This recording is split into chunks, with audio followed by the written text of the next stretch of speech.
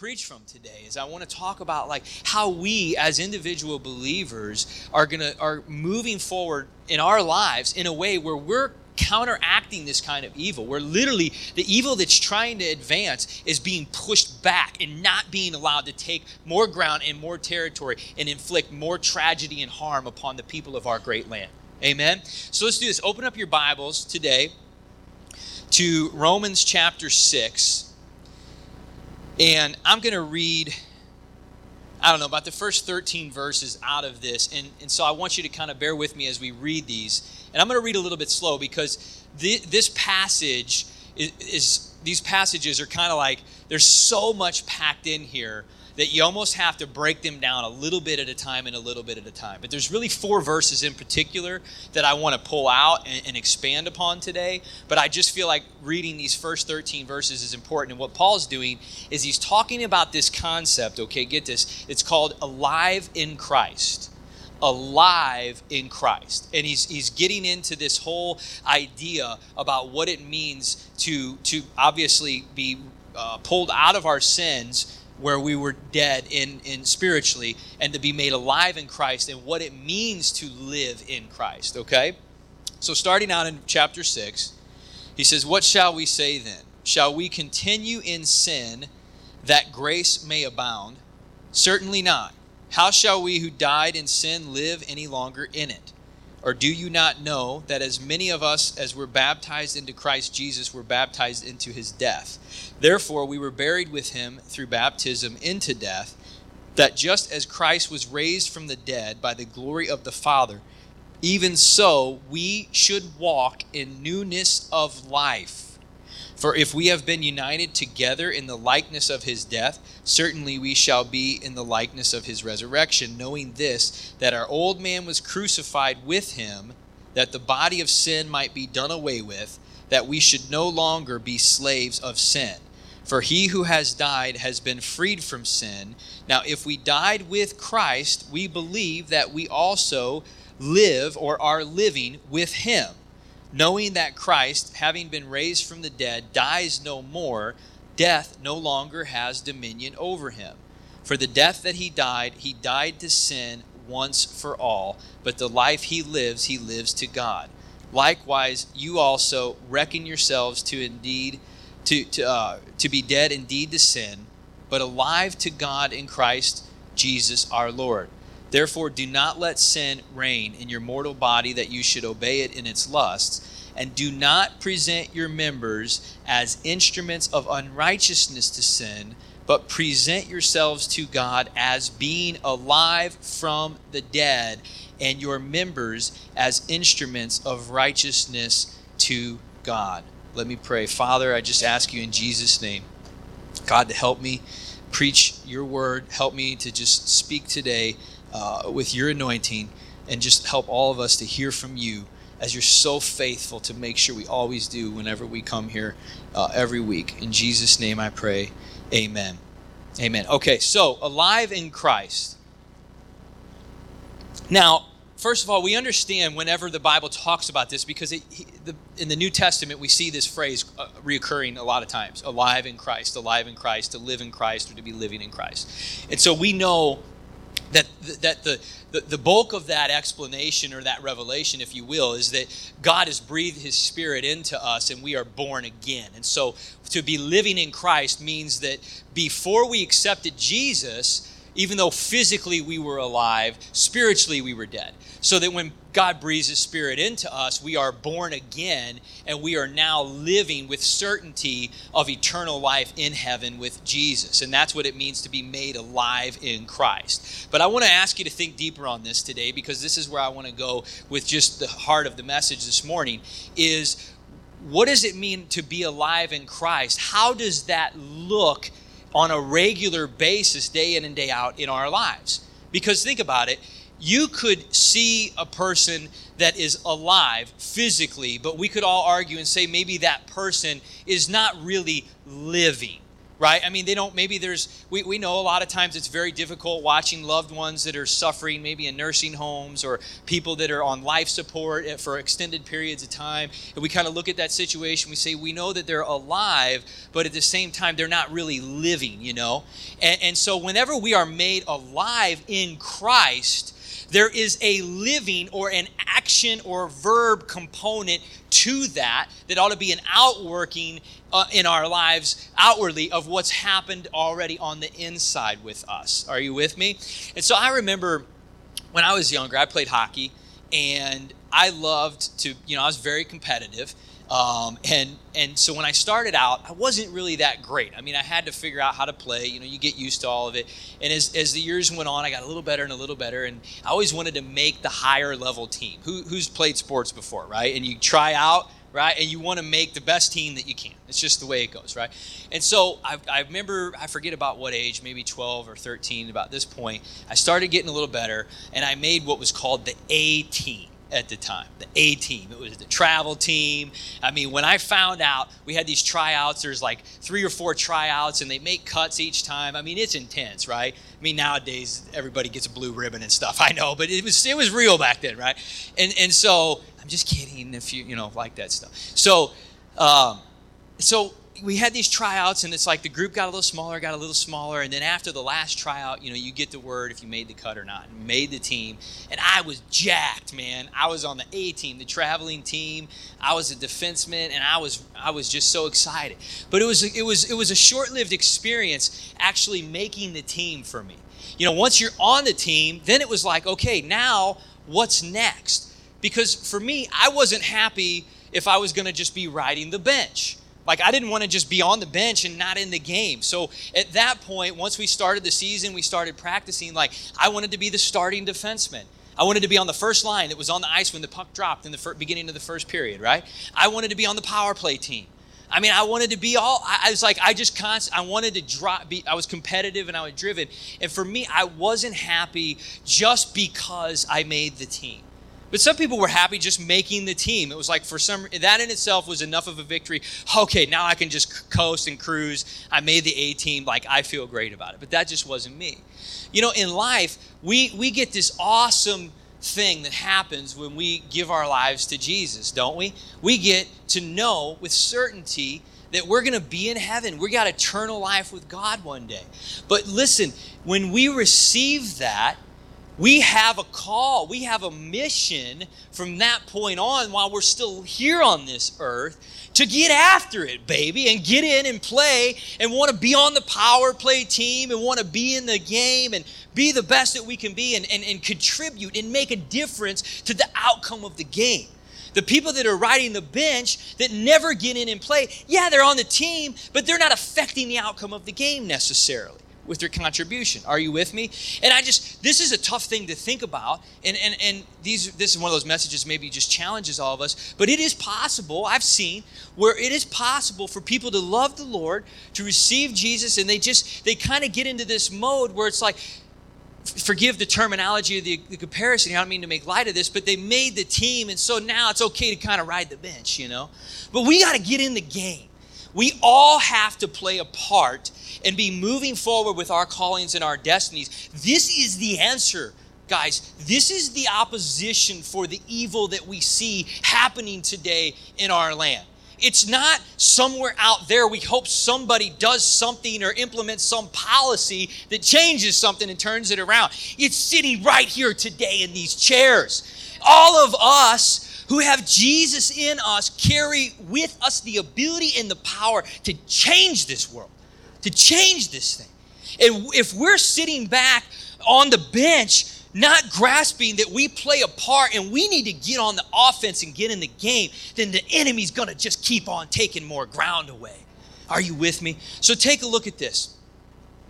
Oh, man. Ask yourself this question. What kind of a threat am I right now to the devil? What kind of a threat am I to the devil? Because if you already made the team, he can't cut you from the team. But he sure hopes that he can keep you on the bench. He's sure hoping that you're never going to actually put your feet on the field of play.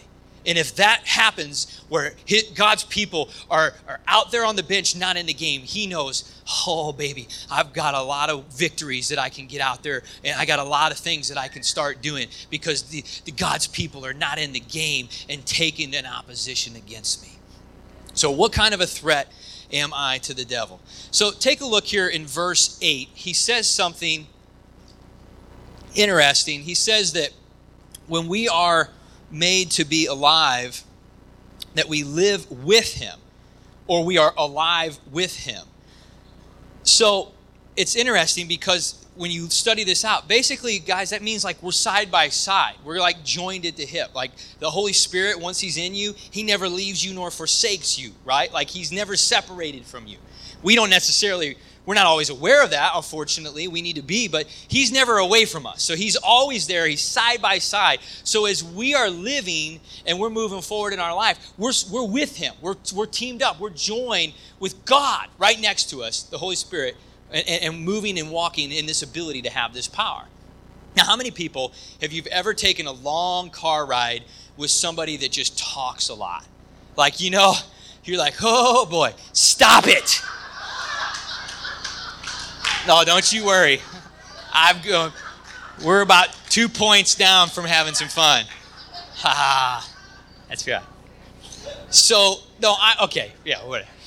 Ha ha. Yeah. Get your laughs. Okay. Yes, I do talk a lot, okay? But I'm just telling you right now, and my family can testify to this, if you think I talk a lot, you ought to see my brother Josh, okay? And we go fishing together sometimes, and we meet up early in the morning, 4:30, 5 o'clock, to get out before the sun hits. And we a lot of times will have an hour or a couple hour drive. And I just know, like I'm energetic. I have to have 2 or 3 cups of coffee slammed before I get in the car with him at the commuter lot. Because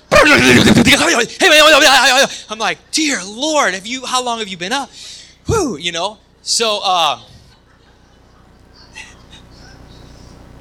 but listen, when you get with someone and you're side by side with them, if they're a talker, if they're energetic, man, you better get along. You better get on with the show, right? You better get on board with the picture.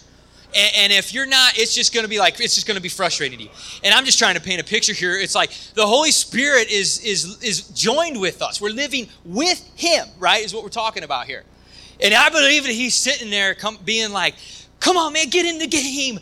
Get in the game. Did you see this person over here hurting? I wanted you to talk to him. Oh my gosh, this person could use a little bit of giving. This person could use a little bit of encouragement. Oh my gosh, this thing's trying to come against you and you feel like you're defeated. No, you're not defeated, right? I feel like the Holy Spirit's at our side and he's just like, man, come on, get in the game. Let's go. Let's get this thing happening. He carries with him, the Holy Spirit, Jesus, carries with him a powerful ministry. So if we're moving along side by side with him, why wouldn't we carry a powerful ministry with us too? Right? We're joined with him, the Bible tells us. Have you ever had like one of those new cars or a new toy or something that you get and it's got all those like fancy bells and whistles, right? All the little gizmos and gadgets and you get it. It's this really cool new thing, but man, you've got all this time. It's like, who hates reading the owner's manuals, right? But you just like, oh, can I YouTube that? And you do. You YouTube it, and usually that helps a little bit. But you never really have a full understanding of it. I don't know about you, but the one that frustrates me the most, like, this is simple, but the seat memory thing. I can't stand that. I don't know about you, but like I get in, and I don't know what Katie does to that thing. I think she's just tormenting me. Because I get in, I start the car, and I'm like, I'm like, what is going on? I'm trying to press the buttons and it's just moving me around. I just want it to stay where it is. But anyway, you get these new things and they got all these fancy gizmos and gadgets. But if you can't figure them out and if you can't use them, then all you really have is this very expensive thing with a whole lot of untapped potential. Hallelujah. We are bought at a very expensive price, but we have an enormous we have a lot of bells and whistles to us. There's all kinds of promises. There's all kinds of things that we get as a part of this eternal life. If born again, it comes with gifts. It comes with favor. It comes with authority. It comes with power. It comes with all these kinds of things. You know what I'm saying? But a lot of us we're in this very expensive thing that we've got, and we're not even utilizing all the potential that it came with. Oh, think about that for just a second. Now, he talks about being alive in Christ. Alive. Not just alive spiritually, but alive in the sense that we are living actively and outwardly with that power that's in us inwardly. Okay? Now, have you ever been hooked up to one of those vitals machines that like reads your vitals, right? Where it tells you all kinds of stuff like blood pressure, heart rate, temperature. It reads, right, what else? Oxygen levels. You could sit down, like we all are alive right here physically in the room.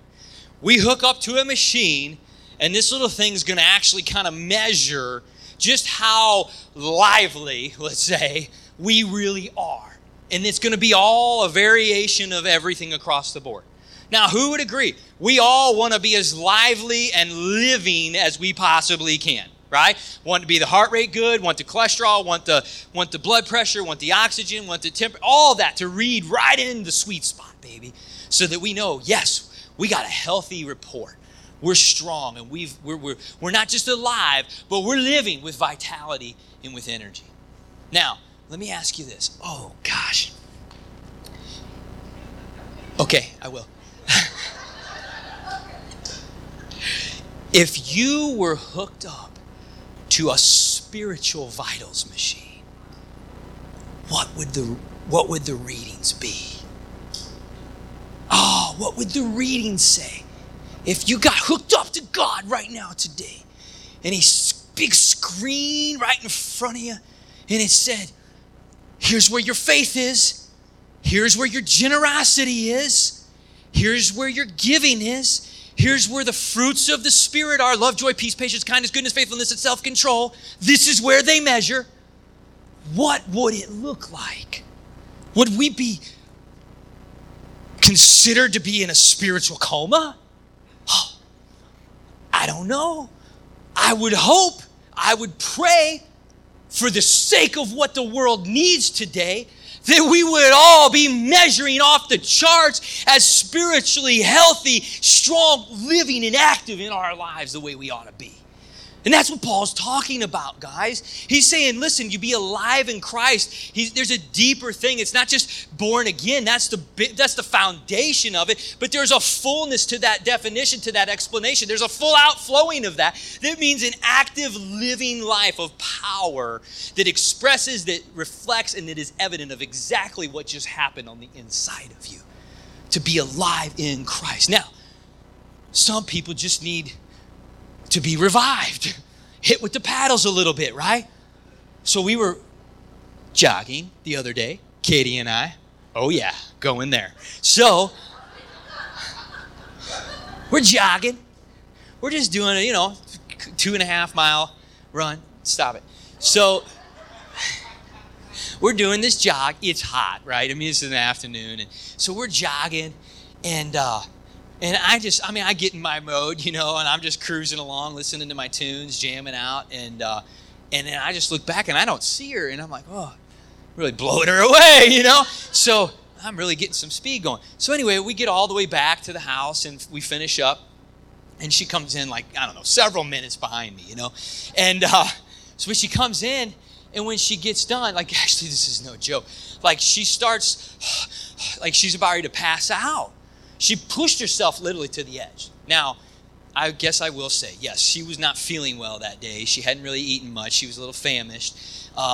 And she's competitive, man. I mean, I'm not worried about this kind of stuff, but she was pushing herself. So she gets done, and she literally is ready to pass out.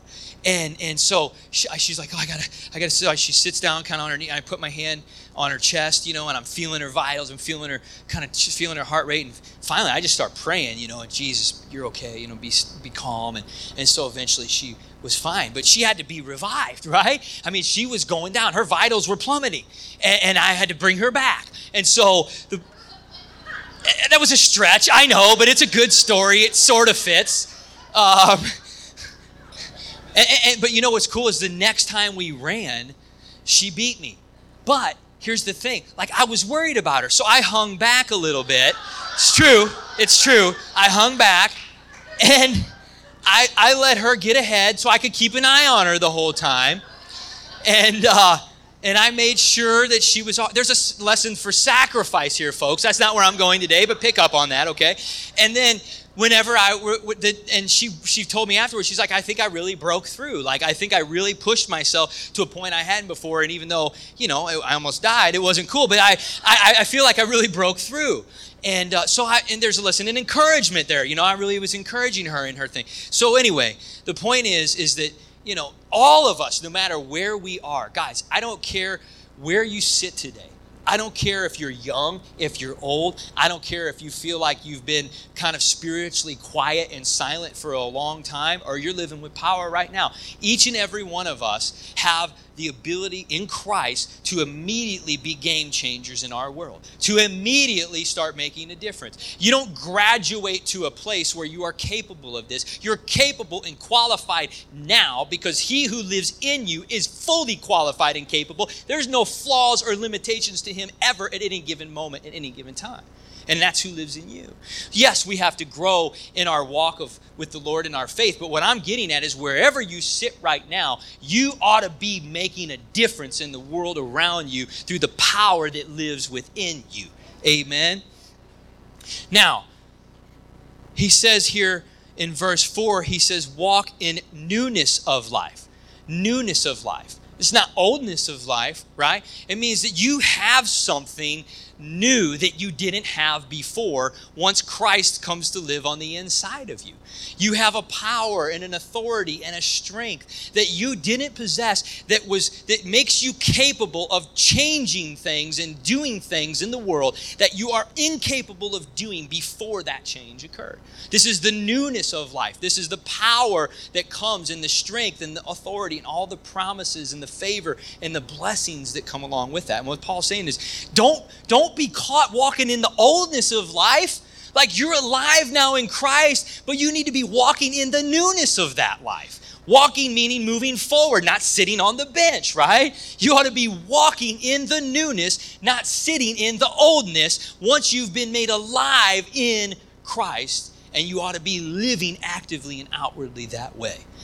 And I'm going, my heart today is like, this is what we need. This is what the world needs. If the church would rise up and be effective and on the offensive in our land, loving people with the love of Christ and expressing our giftedness and our talents and abilities and all the things God's called us to, I'm telling you, evil will take it on the chin. It'll be knocking him back at every moment he tries to progress. Who is it? I think it was Edmund Burke said the only thing that's necessary for evil to triumph is for good men to do nothing. Right? If the church, if the people of God are moving and doing something with the authority that they've been given, you ain't going to find the enemy raising his head up in too many places too often. And when he does, he's going to be getting squashed right back down. Because there's a power and an authority that Christ already died for us to have that ought to be evident in our lives on a daily basis. Now listen to this. This is my last point. Man, I want to reread verse 13, but I want to reread it in the Amplified Bible. It says, to me, this is huge. Huge.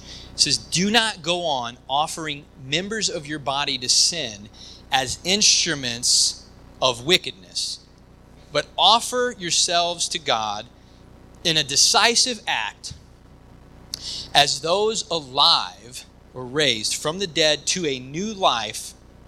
And here it is. And your members, which is all of your abilities, sanctified and set apart as instruments of righteousness yielded to God. Now, instruments. Our members are instruments. This just grabbed me so much. Our members, he says, you could see from the Amplified, it's all of who you are. It's all of your abilities. It's all of your talents. it's your intellectual gifts, it's your physical gifts, it's your positioning in your life, it's the resources in your hand, it's kind of like everything that's at your disposal, right? Your members. He says that allow them to be used as instruments for righteousness. Now, instruments, we think of maybe surgical instruments, we think of maybe musical instruments. I've kind of always read over that and never really dug into that word instruments until recently. And do you know what that word actually means in the Greek? It doesn't mean surgical instruments and it doesn't mean musical instruments. Oh, it means weapons that are used to wage war. Instruments that are used specifically to win battles. Whoa! How powerful is that? That our everything about who we are, our calling, our destiny, everything that God put in us, it's not meant to serve us, and it's not meant to sit idle on the bench. It's all meant, every bit of it, every one of us here, meant and intended to be used as a weapon that's taking it right to the enemy and waging war with him. He's waging war on us. We've got to have a counteroffense to come back at him with.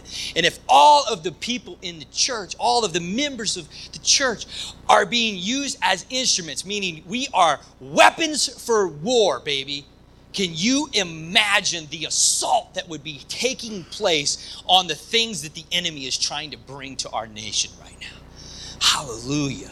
Instruments. Let me ask you a question. Ask yourself this. Am I a weapon in God's hands? Is my life, my talents, my abilities, my calling, my positioning in life, my relationships, everywhere I am, does it look like I'm on the bench, or am I in the game and it looks a whole lot like I am a weapon that's being used for God and I'm taking it back to the enemy when he's trying to take it to us?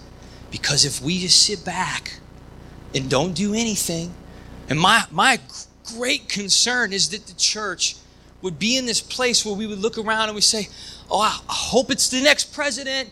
He's hopefully going to fix it. Oh, I hope it's this policy or this law. Or I hope it's that one, organization that's maybe got a lot of traction right now on the media. If we're sitting back and hoping the answer, guys, is somewhere out there and not recognizing that it's actually right here the whole time, then we're in trouble as a people. We've got to recognize that the solution, that the answer, that the countermeasure for all the evil that's rising up in our land needs to be met, not from something distant outside of us, but from the power that's right there in you right now. Hallelujah. Stand to your feet with me today.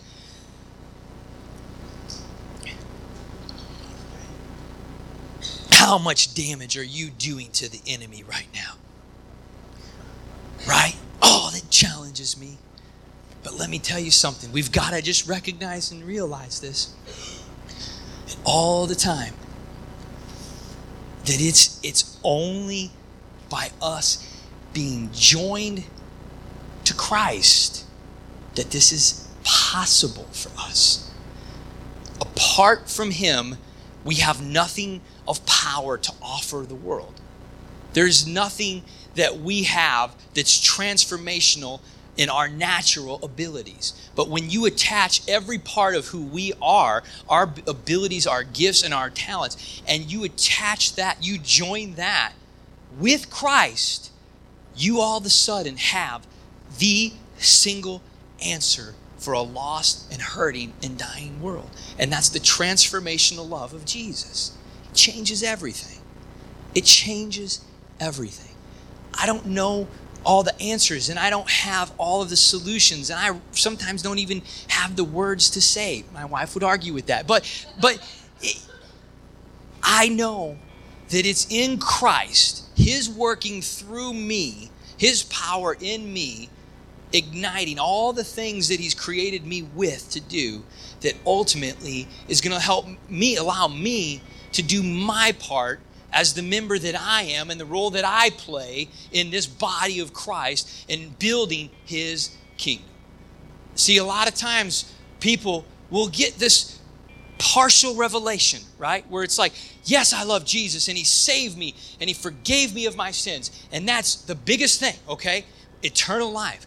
But there's a fullness to the revelation, which is that part where you're a kingdom builder too. You know, you're a warrior for God. You're supposed to be a weapon in his hands. When he breathes his Holy Spirit into you, hallelujah, he wants to pick you up and use you as a weapon right then and there from that day on. Will you allow yourself to be used? Will you be a weapon in God's hands?